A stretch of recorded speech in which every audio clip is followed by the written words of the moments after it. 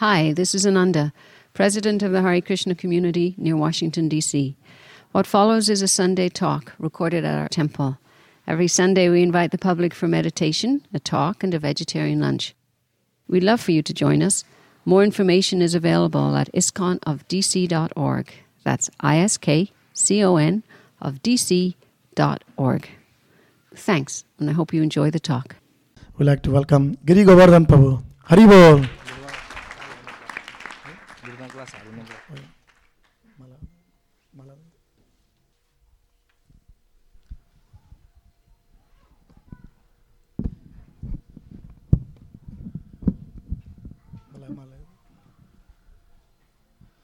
Thank you, Prabhu.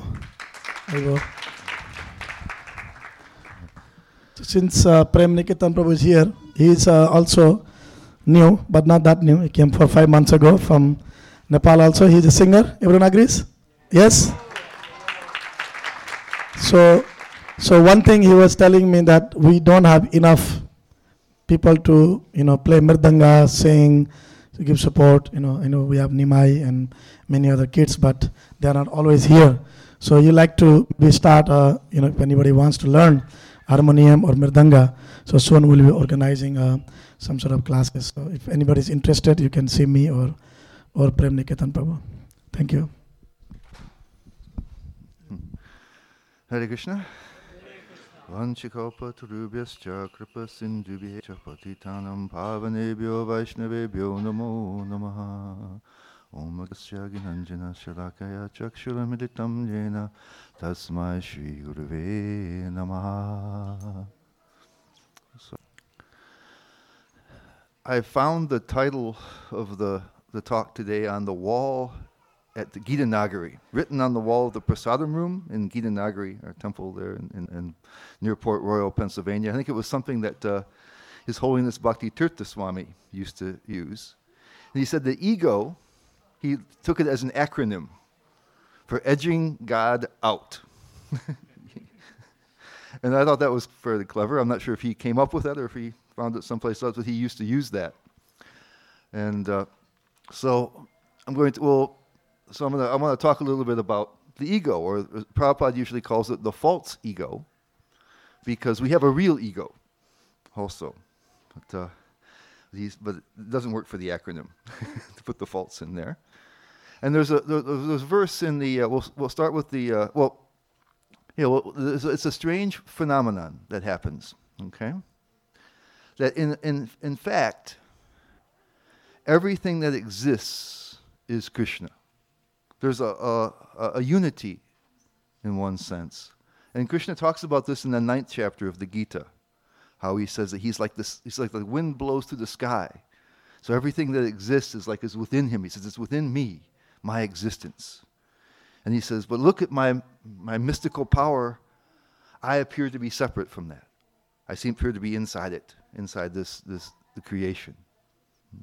But he says, it's all me. He says, it arises from me. Yeah, I'm the source of everything. He's the controller of everything. So there's a power of existence. It's called Sat. And Krishna is the source of that Sat, So anything that exists is Krishna's existence. And in the purport to the first verse of the Srimad Bhagavatam, Prabhupada talks about this material world as being like an external body of Krishna. He says our bodies, we know we have two things. We can directly perceive them, and we can control them. And so even though all the material universes seem to be outside of Krishna, he can experience them directly. This is in the verse. And also he can control them. So it's like an external body almost of Krishna. So it's all Krishna. But there's all this diversity within this unity. And we're all connected. And so because it's all Krishna, we're all connected. And in the Bhagavatam, it says all the creation is like a gigantic tree, and Krishna is the root of the tree. So we're all connected. And so it's strange that in spiritual life, sadhana, it says it's supposed to be helping us to remember God and not forget Him. So it's a strange, puzzling circumstance. If we're all connected, if God is everything, I mean, we know that the form of God is living within us. It's within the heart. Right? In the Upanishads, it says it's like the soul and the super soul, Paramatma, are like two birds in one tree. So it's not even that God's far away, but He's right there. In all of us, and even within atoms, we're just surrounded. And yet we have to make an attempt to remember. That's surprising. So that takes a certain something to make that surprising thing take place. Right? You look for a cause. Well, something surprising, you think, well, what is it? How can that be? And so that's given to us it's the chapter 3, text 27 of Bhagavad Gita. Prakrite kriyamanani gunai karamani sarvashaha ahankara vimudatma kartaham iti manyate. So the prakrite, gunai prakrite, says that this is like the forces of nature. Okay? Forces of nature. And this is their kriyamani, they're being done. What? Karmani, activities. All these various activities are being done by the forces of nature. But, he says, there's ahankara, vimud atma. So ahankara, this is the agency. It comes from, ahang means I, and kara means like to do. Like a word for servant is kinkara. Because kim means what? So someone who says what? What do you want me to do? Right? That's kinkara. So ahankara is something that gives the idea of I. Makes it, the I maker. It creates I, the notion of individuality. And he says that causes the soul, atma, because it's vimuda. Muda means bewilderment, lack of knowledge, foolishness, this sort of thing. And then vi is an all-purpose intensifier. So it makes the soul very stupid. Ahankara makes the soul very stupid. And what's the external manifestation of that? It says, kartaham iti manyate. Me, I'm thinking. Right? Kartaham means I'm doing. It's being done by me. It says that actually things are being done by the forces of nature. But because of ahankara, we're thinking manyate, that it's kartaham. I'm doing it. Right? So I'm sitting here, I'm speaking into the microphone. I can move my arm, right? I can lift my arm up this way and I can put it down again. I'm deciding. Right? But this way, both. Right? I'm doing it. I'm thinking like that. Mm-hmm. But Krishna is saying, actually, it's being done by the forces of nature. It's not being done by me. It's only because I have a bewildered sense of self that I'm thinking it's me that's doing the activity. Mm-hmm. So in the 13th chapter of the Gita, it says that there are two things. There's the field of activities, and there's the knower of the field of activities. So there's the world, and for me, the field of activities is here. My body and my mind and the world around me. I can do things in there. Because then there's the knower of the field, the one who's experiencing. And they're different. And they're separate. So when my body moves, this is the field of activities. It's not me. It's reacting to my desire. But these days you can make like artificial limbs, and you can put a little something on your head that will pick up your brain waves, and you can think about having that arm move, and it moves. Are you moving it? It's reacting to your thought. It's mechanical. So is your body.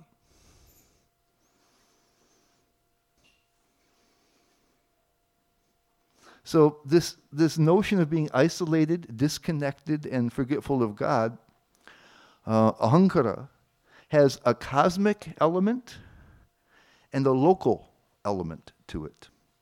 So the cosmic element comes at the very beginning when things are created.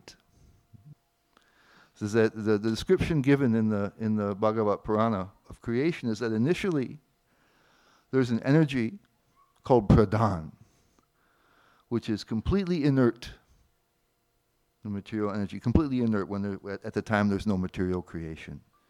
And it says the Mahavishnu glances over that energy with the glance of time and puts individual souls into it and causes it to start to come active. And when it activates, it's called Mahatatma, the great principle. And then from there, what comes? Ahankara. And ahankara, in the tamoguna, the mode of ignorance, becomes all of the elements of creation. So there's earth, all the matter, physical matter. Right? There's water, all liquids. Right? There's the air, all the gases. Right? Right? There's fire, all radiant energy. Right? And there's space, ether. It comes from ahankara. It's creating the field of activities. Right? The mode of passion comes buddhi. So the way that our parent selves are organized, according to the Bhagavad Gita, is you have a physical body, which we're all well aware of, and then you have the psychological part of yourself, and it's divided into three in the Gita. So that there's manas, the mind where we have our various thoughts are coming through. There's buddhi, which is more it's your power of understanding. Your power, it's in one hand, it's how you recognize things.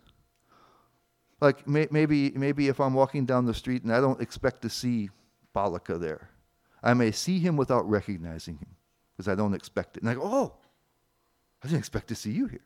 The buddhi just happened. I recognized him. Where before I saw, but there's seeing without cognition, without understanding. Mm-hmm. Or I pull out an object out of my pocket and say, what is this? And you'll say, oh, it's that. Also, it's our ability to conceptualize. When somebody will say, oh, now I understand. The eureka moment, that's coming from buddhi. And it also incorporates kind of our worldview. And then the third one is ahankara. Then there's mind, buddhi, and then there's our identity, ahankara. That's the local manifestations, right? So it says that when the knower of the field comes in, it's like their memory is wiped. It's like this amnesia. You no longer know who you really are, and you come up and you're in this. In your body, you have a mind, you have intelligence, right? And eventually you develop an identity. You have certain kind of core likes and dislikes. Your personality is there. That's who I am. Who are you really? And you look, and there's really some core things about you that you feel and believe. And that's, this is the ahankara. So you think you know who you are. You have through many lifetimes you build this up, this whole new identity. And we think that's what we are.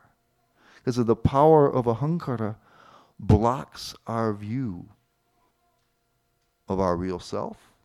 So there's a power, it's called avaranatmaka, that gives us basically amnesia. And it draws us in. Right? You wake up and don't know who you are, but well, this must be me, right? Because I'm moving, I'm perceiving my thoughts. This must be me. That's what we're thinking. But the real you is what's perceiving things. Soul has an identity and is actually just the conscious part. Right? And it's causing this feeling of being disconnected and isolated. We all have our individual lives. I mean, even some people are taken so far to think that maybe I'm the only existent person, right? Solipsism, right? Like, when we dream, right? I'm there and everybody else is part of my dream. Who's to say anybody else really exists? We feel that isolated sometimes. That. So Krishna says that the source of our awareness, that's soul. And what we're aware of is part of the field of activities and the equipment that we have to act on the field of activity. And it's the power of ahankara that keeps us from understanding our real self and understanding that we're all connected in this larger creation of God's creation, and keeps us from being aware of God's presence, constant presence.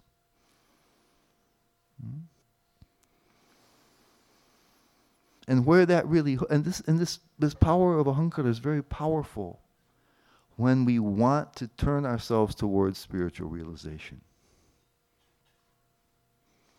It's really, if you want to talk about spiritual realization, it is really the turning down and turning down and turning down and eventually getting rid of this ahankara. Spiritual restoration means removing that. In the Srimad Bhagavatam, there's a verse that says, if we're not experiencing spiritual ecstasy when we're chanting Hare Krishna, so it means that we have this heart that's as hard as, one place Prabhupada says steel framed, and in the Chaitanya Charitamrita he translates it as solid iron. And the word itself, ashma sara, means like rock. So anyway, hard-hearted, any way you want to slice it. We have this hard heart. Because there's me, and I'm isolated, and then there's the rest of us. I don't feel that, I naturally don't feel, I maybe feel connected to some people, right? But oftentimes other people are trouble. So I'm caught in this little, and usually when we, if we decide to be interested in Krishna, what do? We bring Krishna into our life. We decide to let him into our life. Now, it's a good thing if we do that. But from a broader perspective, it's insane. The reality is, we're a little tiny part of Krishna's life. So how are you going to bring Krishna into your little life, a little bit into your life? But that's how we have to begin. Let him in. Okay, maybe he can be of help to me. Maybe sometimes I have trouble, and maybe Krishna can help me. Maybe there's some things I need I can't get. Maybe Krishna can help me. Let me bring him in. Maybe he can do something for me. Do something for my life. It will be beneficial for me to have Krishna enter into my life. Right? So this is good. It's the start we can make.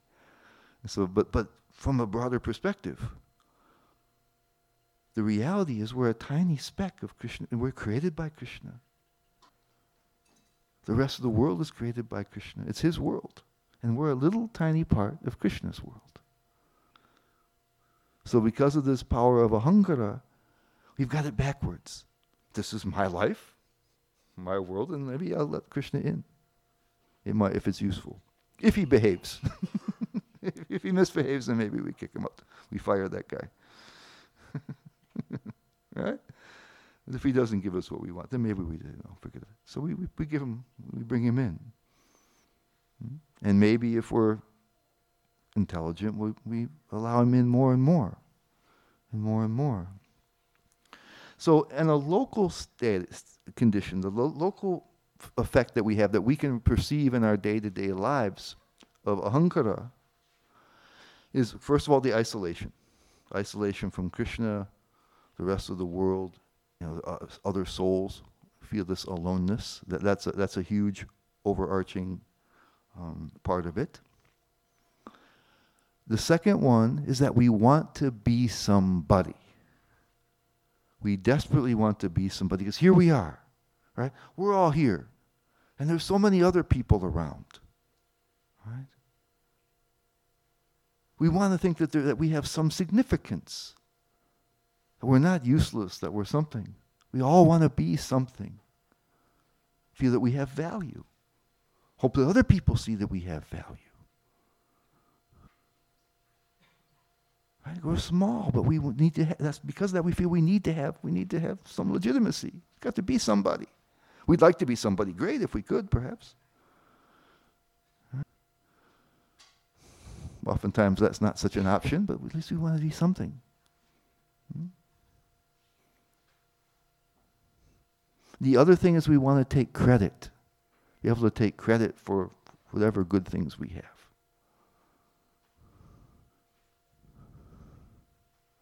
And that carries over into our spiritual lives and causes tremendous blockages.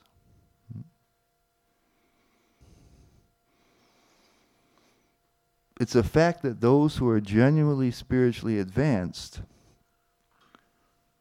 they don't think of themselves as special. And they don't think of themselves as having great expertise or have attained their position because of their great skill or any other intrinsic quality. Lord Chaitanya outlines the spiritual path in his Shikshastika. And the fifth verse is somebody who's extremely advanced. They're almost reaching the level of perfection. And that person prays to the Lord. He says, please, I'm fallen in the ocean of the material world, this miserable ocean. Please, with your mercy, pick me up and place me as like a speck of dust at your feet. So the mood there is helplessness. He's not saying, yeah. At this point, somebody is really intensely serving Krishna, has intense spiritual practice, realization. Says that they're able, says their consciousness is so polished. The Chaito Darpana Marjanam, the polishing of the mirror of the heart is so much that Krishna sometimes appears, a reflection of Krishna appears in their heart.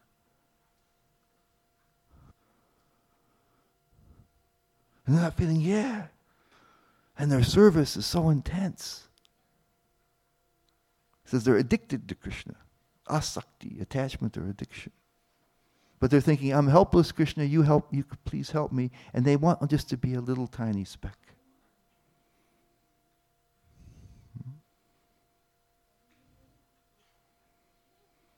Because they understand, so they're praying to be a little small part of Krishna's world.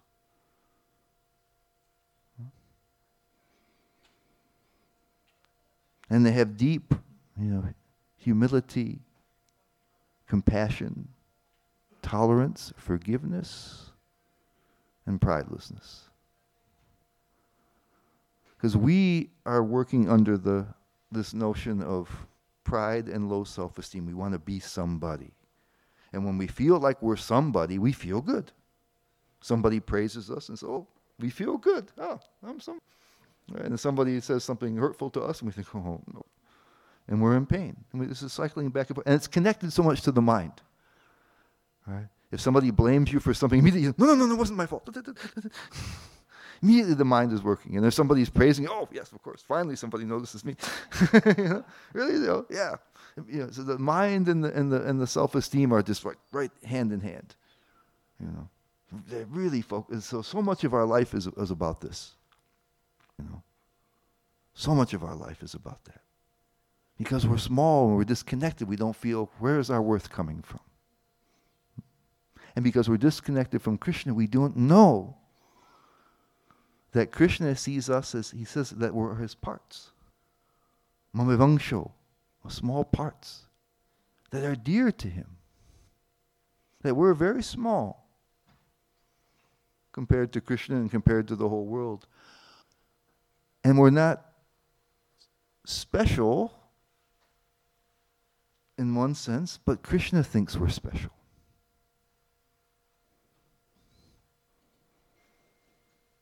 His heart is that way. So we can't, when we think that Krishna loves us unconditionally, which he does, all of us. So we can't think, oh, it must be really something, if we have any idea who Krishna is, then we know there's no way we can deserve that.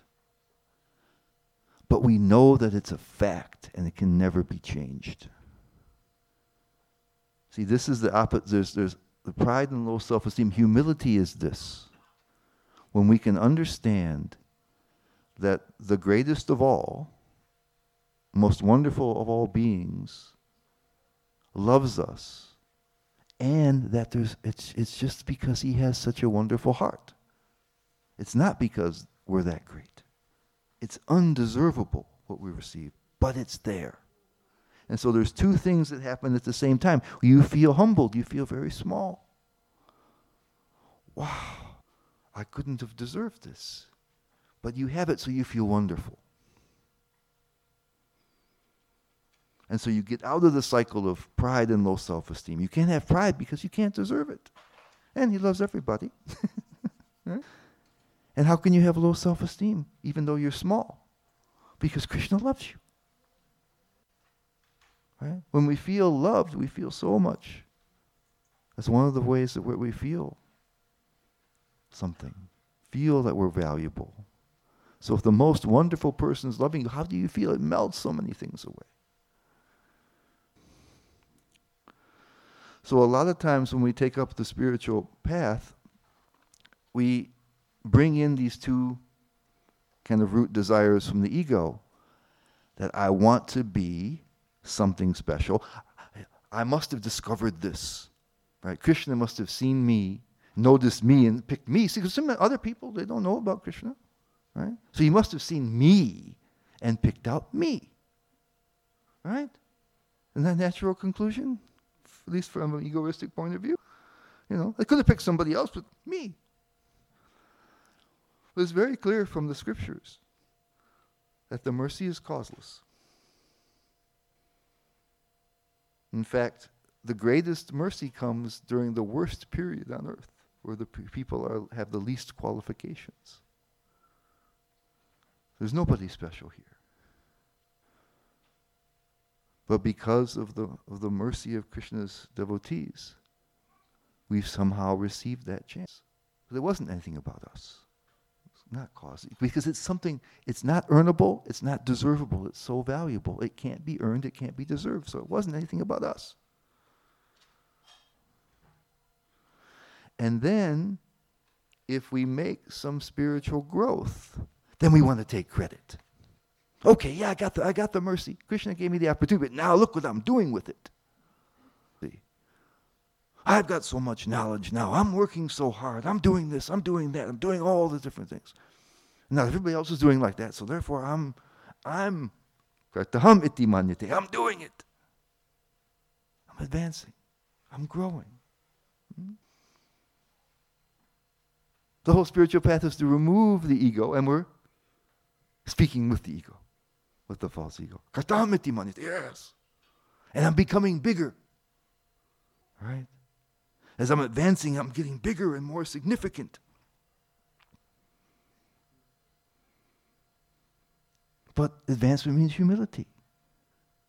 That you are helpless and that you are small but loved by Krishna, as is everybody else.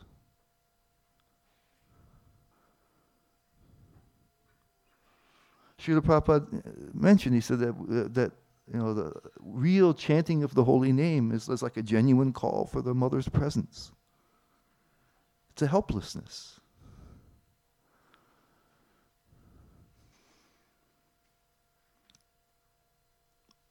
And the real motivation for service, if we want to connect with Krishna, it should be a reciprocation with his mercy. We've received a gift. Krishna has revealed himself to us in some way. This is a priceless gift. And through our ego we think, okay, what's next? What's next? What's next? I want to go more.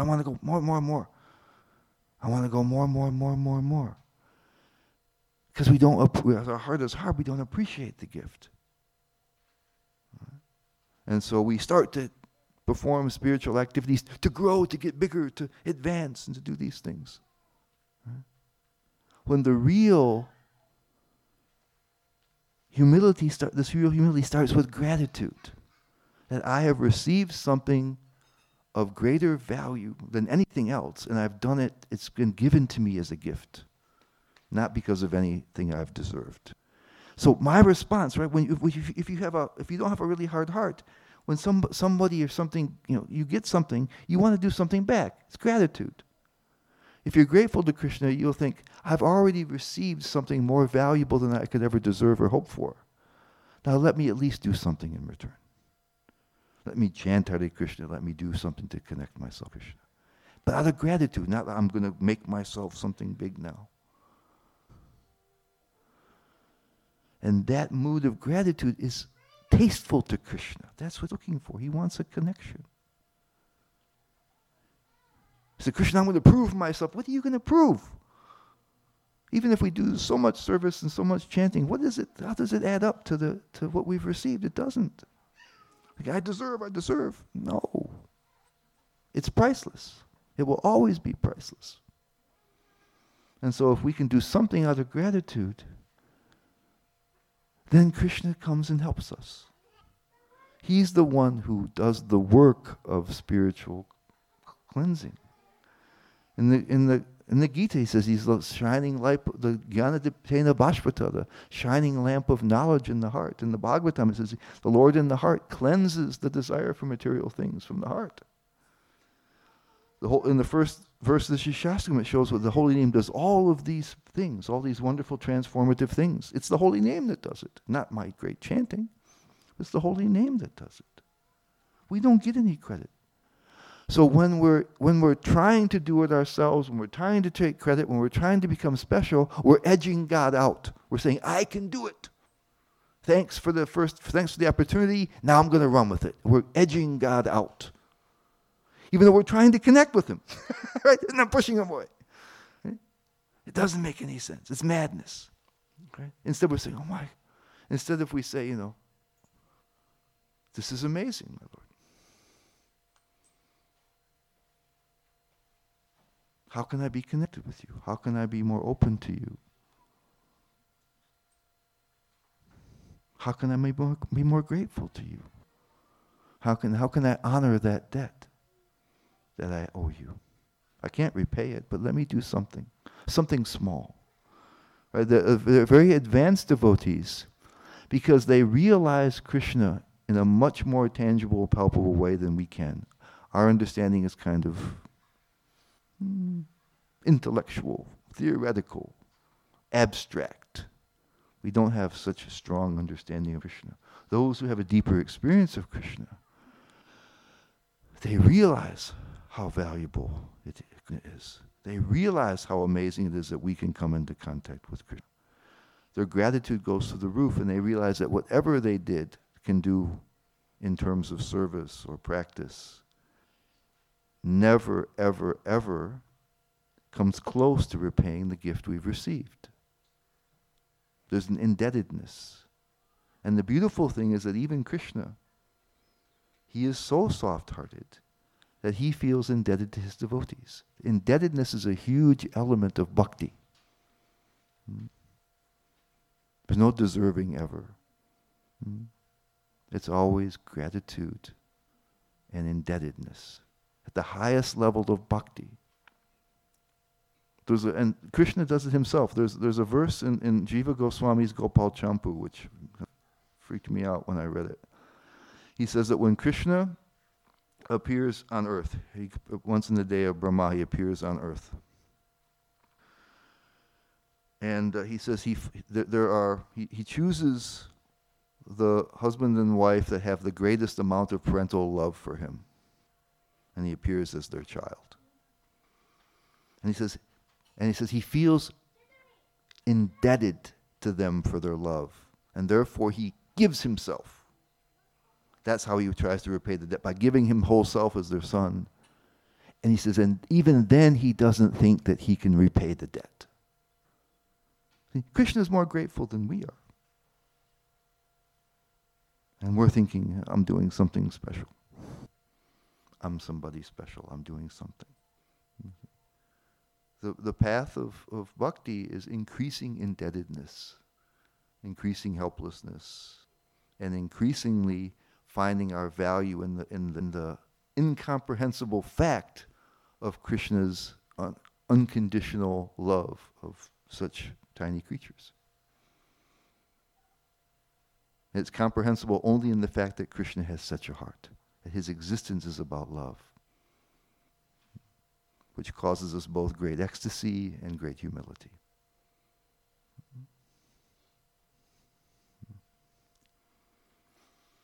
I've gone a little bit more than I wanted to, so other comments or questions? Complaints? There's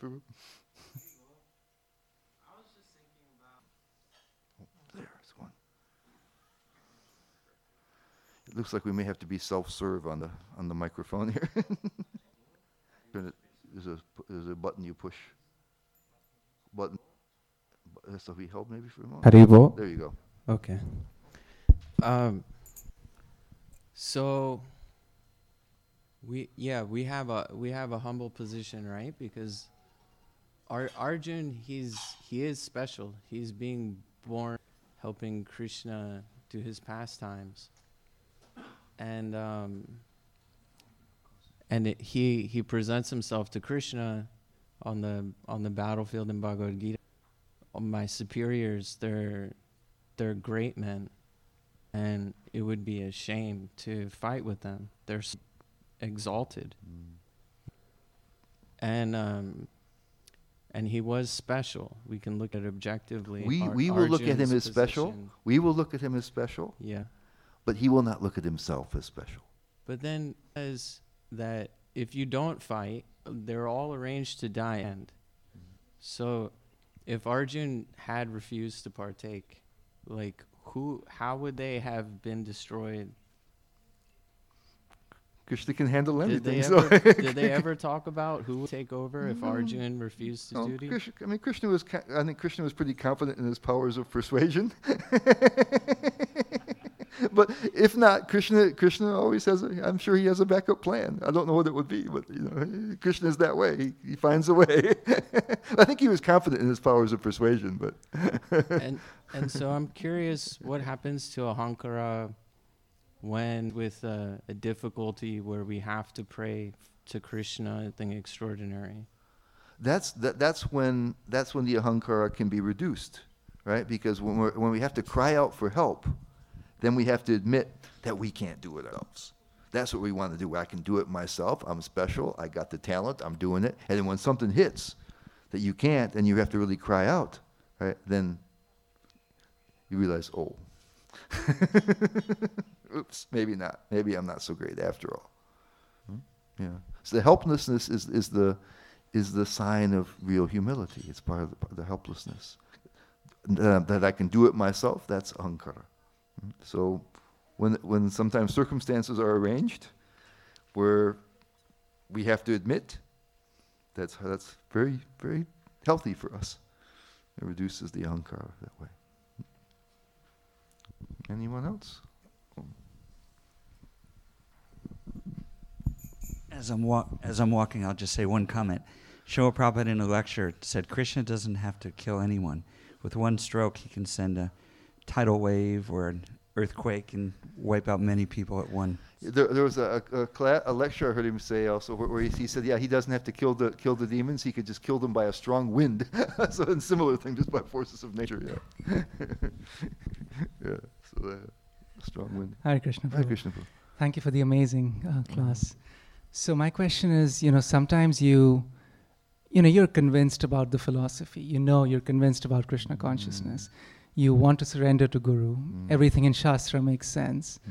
So, at one level, from the core of your being, it seems that, I at some level of surrender, not complete surrender, but at least I accept everything that's been taught to me. But then there's the body and there's the mind and there are these urges which keep coming back. And so, when we face them, let's say we're doing japa, we face them, it's like, no, I don't want this. I'm convinced I don't want this to be there. I don't want my mind to go all over the place. I don't want the urges to come back, but they're there. And so, you try to persist and you go on. But I was wondering if you can shed some light on this state, that at one level you're convinced, but then these, your external, your body and mind keep bothering you with different things. You don't want them. You wish I wish they would go away. I'm prepared that if you were to take away my lust, greed, envy, it's okay. You take it away. It's fine.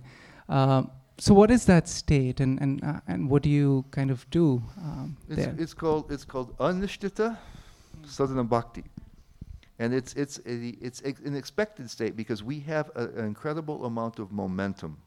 We've been looking at things in a certain way, doing things a certain way, the opposite of a devotional way, for we don't know how many lifetimes. So there's tremendous inertia. That's what's happening there. So we may be convinced, and we may be working against it, but those forces are still there. And I can tell you why it's expected, is that in Lord Chaitanya Shikshastika prayers, he encapsulates the whole path of devotional service from the very beginning of the beginnings of faith to prema, Krishna prema, in 8 verses. So therefore he has to put a lot into a little. And he devotes one whole verse to that, where he says, what's it? Nam namakari bahuda nijasaraktish tatrarpitani amatmarane nakalaha etadrashita vakrapa bhagavan mamapi durdaivam idrisha mahajani nanaragaha. He says, first of all, he's expressing his great mercy, right? He's given many names because, maybe you won't want to be stuck with just one. He's given many names, and he's invested them with all his energies. And he's giving them out so freely out of his great mercy. And I don't have attachment. I have nanaragaha instead of anuraga. Right? So this describes that situation, that we have this desire for Krishna, but then we have these conflicting desires, and they're antithetical to each other. Right? Because they're opposite. When Krishna consciousness is going up, all these other things seem to melt away. And then when the other ones are increasing, Krishna consciousness seems to melt away. So this is called unsteady devotional service, where the mind and the senses are taking your concentration away. And so the pathway to that, what I see in that second verse, that's why I mentioned it actually kind of already, is there's a lack of gratitude there. You have such mercy you've given to me, and I'm just like, that's nice.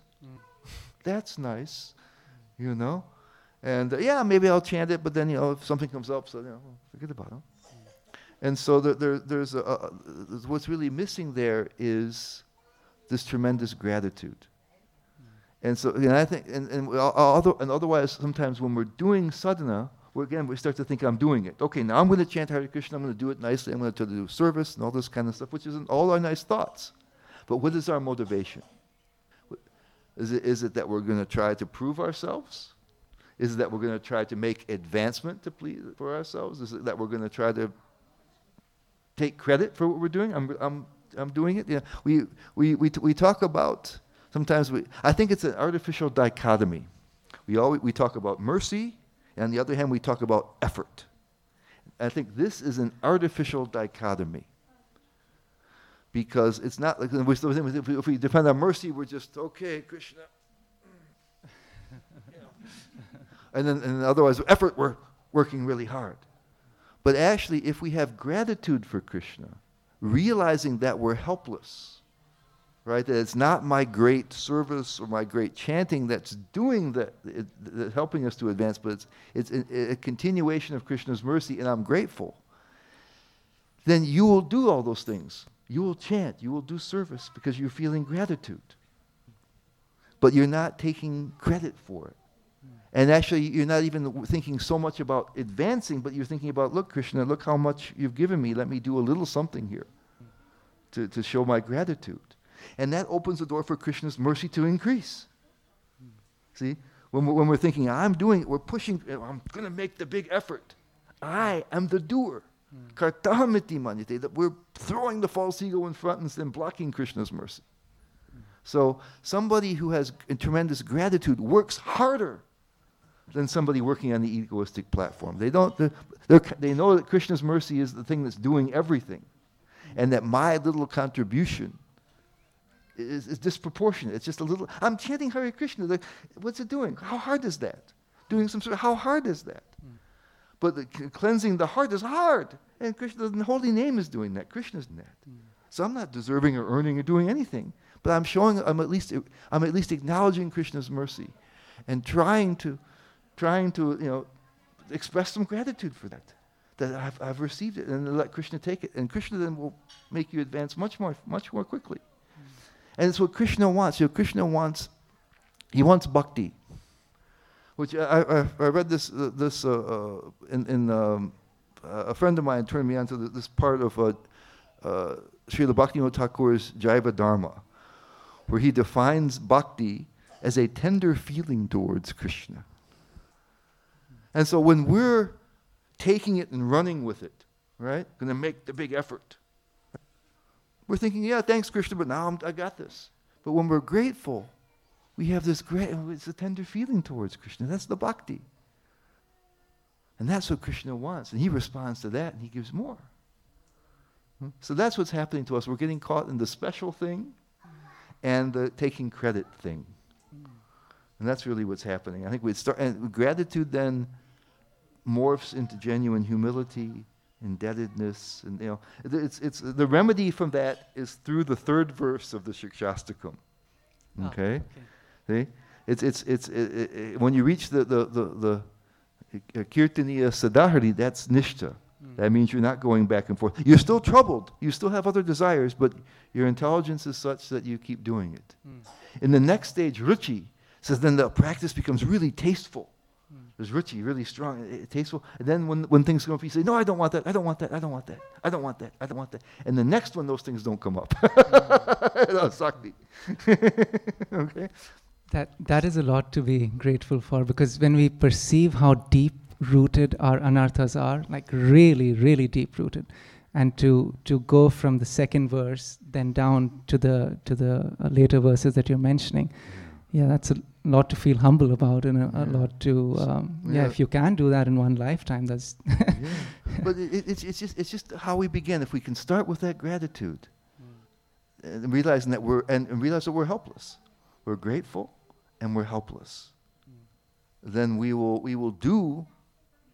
practice our sadhana with some enthusiasm, really, because we've already received so much, and then we receive so much more in return, and so it's possible to be lower than the downtrodden grass, because again, this is the humility, not low self-esteem, that you're beginning to realize that Krishna loves you, how Krishna cares for you, and how little you deserve that.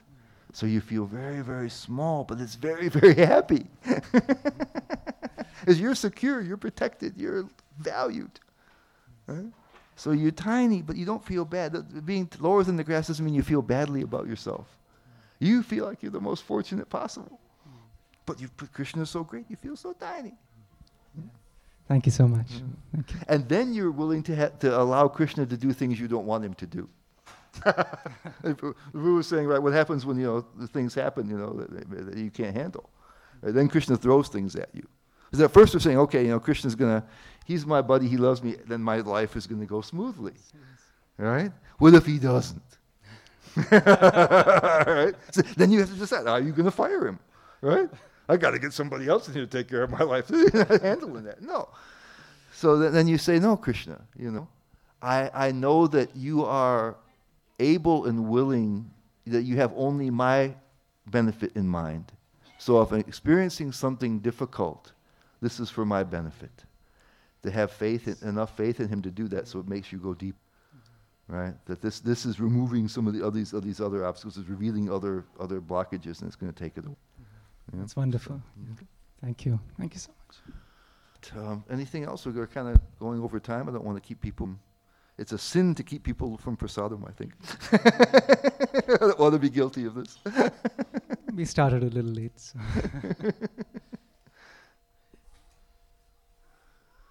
All right. Thank you for your patience and ears. Hare Krishna.